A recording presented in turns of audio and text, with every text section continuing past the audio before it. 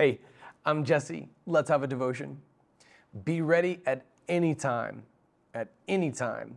1 Peter chapter 3. This is one of the passages that Pastor Mike gave us this past weekend. In 1 Peter chapter 3, Peter's talking about suffering for when you mess up versus suffering for doing good. It's an important distinction to make.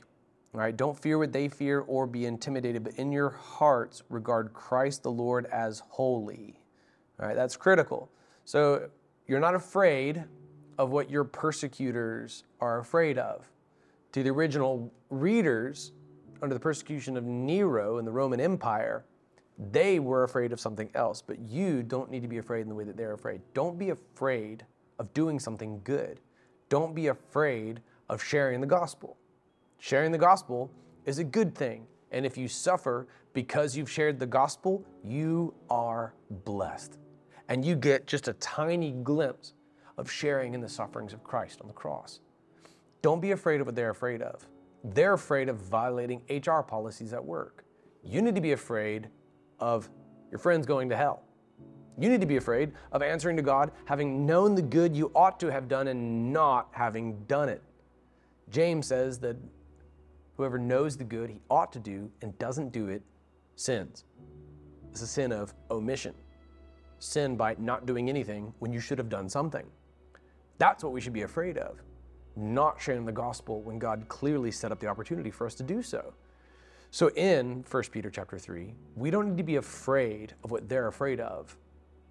We don't need to be afraid of suffering for doing something good. And there is no better thing than making disciples of Jesus Christ. There's no better thing than doing the very thing that God told us to do before ascending to heaven. There's no greater thing than evangelizing.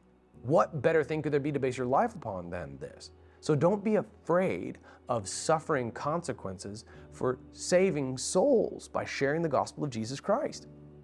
In your hearts, regard the Lord as holy, not a modern day system of thought that repackages the same relativism that led to ultimately the demise of Sodom and Gomorrah.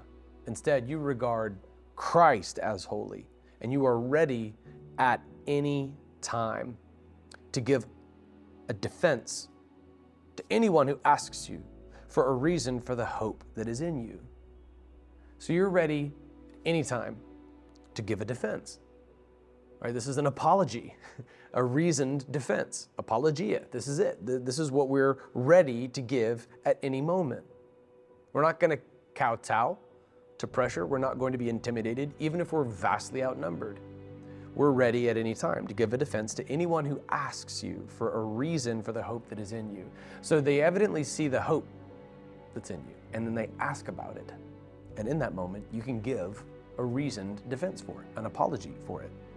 Yet, verse 16 gives, this is critical, do this with gentleness and respect, keeping a clear conscience. I'll be honest, I don't always do this gently enough. And even though I have great respect for the people with whom I share the gospel, sometimes I may come across as disrespectful. I praise God, I've had a front row seat to see tons and tons of people saved. Not only in my preaching ministry, but also in my personal evangelistic life. And yet, nonetheless, I wonder if I may have seen more saved, if I've been more gentle and more respectful. Gentleness and respect, keeping a clear conscience, so that when you're accused, those who disparage your good conduct in Christ will be put to shame. For it's better to suffer for doing good, if that should be God's will, than for doing evil. It's better to suffer for doing good. All right? When we disregard the warning label, and we do the stupid thing and we suffer consequences, that's your reward. But if we, in defiance of policies that would forbid evangelism, defy those policies and share the gospel and we suffer consequences, that is a good type of suffering. When we have given this reason in response to what has been asked of us, articulating the gospel gently, respectfully, with clear consciences, the Holy Spirit's all over that. I'll be honest, 1 Peter chapter 3, verse 15 and 16 scenario is also pretty rare. It's pretty rare that someone would actually ask me what's different. It's pretty rare, but it has happened. It has happened. Usually, in my context, it happens in the context of my music life, right? Where I'm initially not known as a pastor. They don't know I'm a pastor. I just got hired to play a drum gig, and I show up and I drum. I'm just like happy, right? There was a student at the School of Rock who was like, "You've got to be the happiest person ever." And then there I am at the front desk with the office staff, the administrator, and the owners right there, and the other instructor who told me he thinks there's too many Christians in Seattle. It was his student who saw me in the hallway and just said this. And here it is, all right, what are you gonna do? You gotta share the gospel. And I just gotta say, like, yeah, man, that's because of Christ. And that's it, that's it. You know, I did it gently and respectfully, with a clear conscience. It is totally because of Christ. Man, I know what it's like. It feels like being put on the spot, but you got to be ready at any moment. Like in 2 Timothy chapter 3 and chapter 4, we as pastors are told to be ready in season and out of season. That means that it's any season.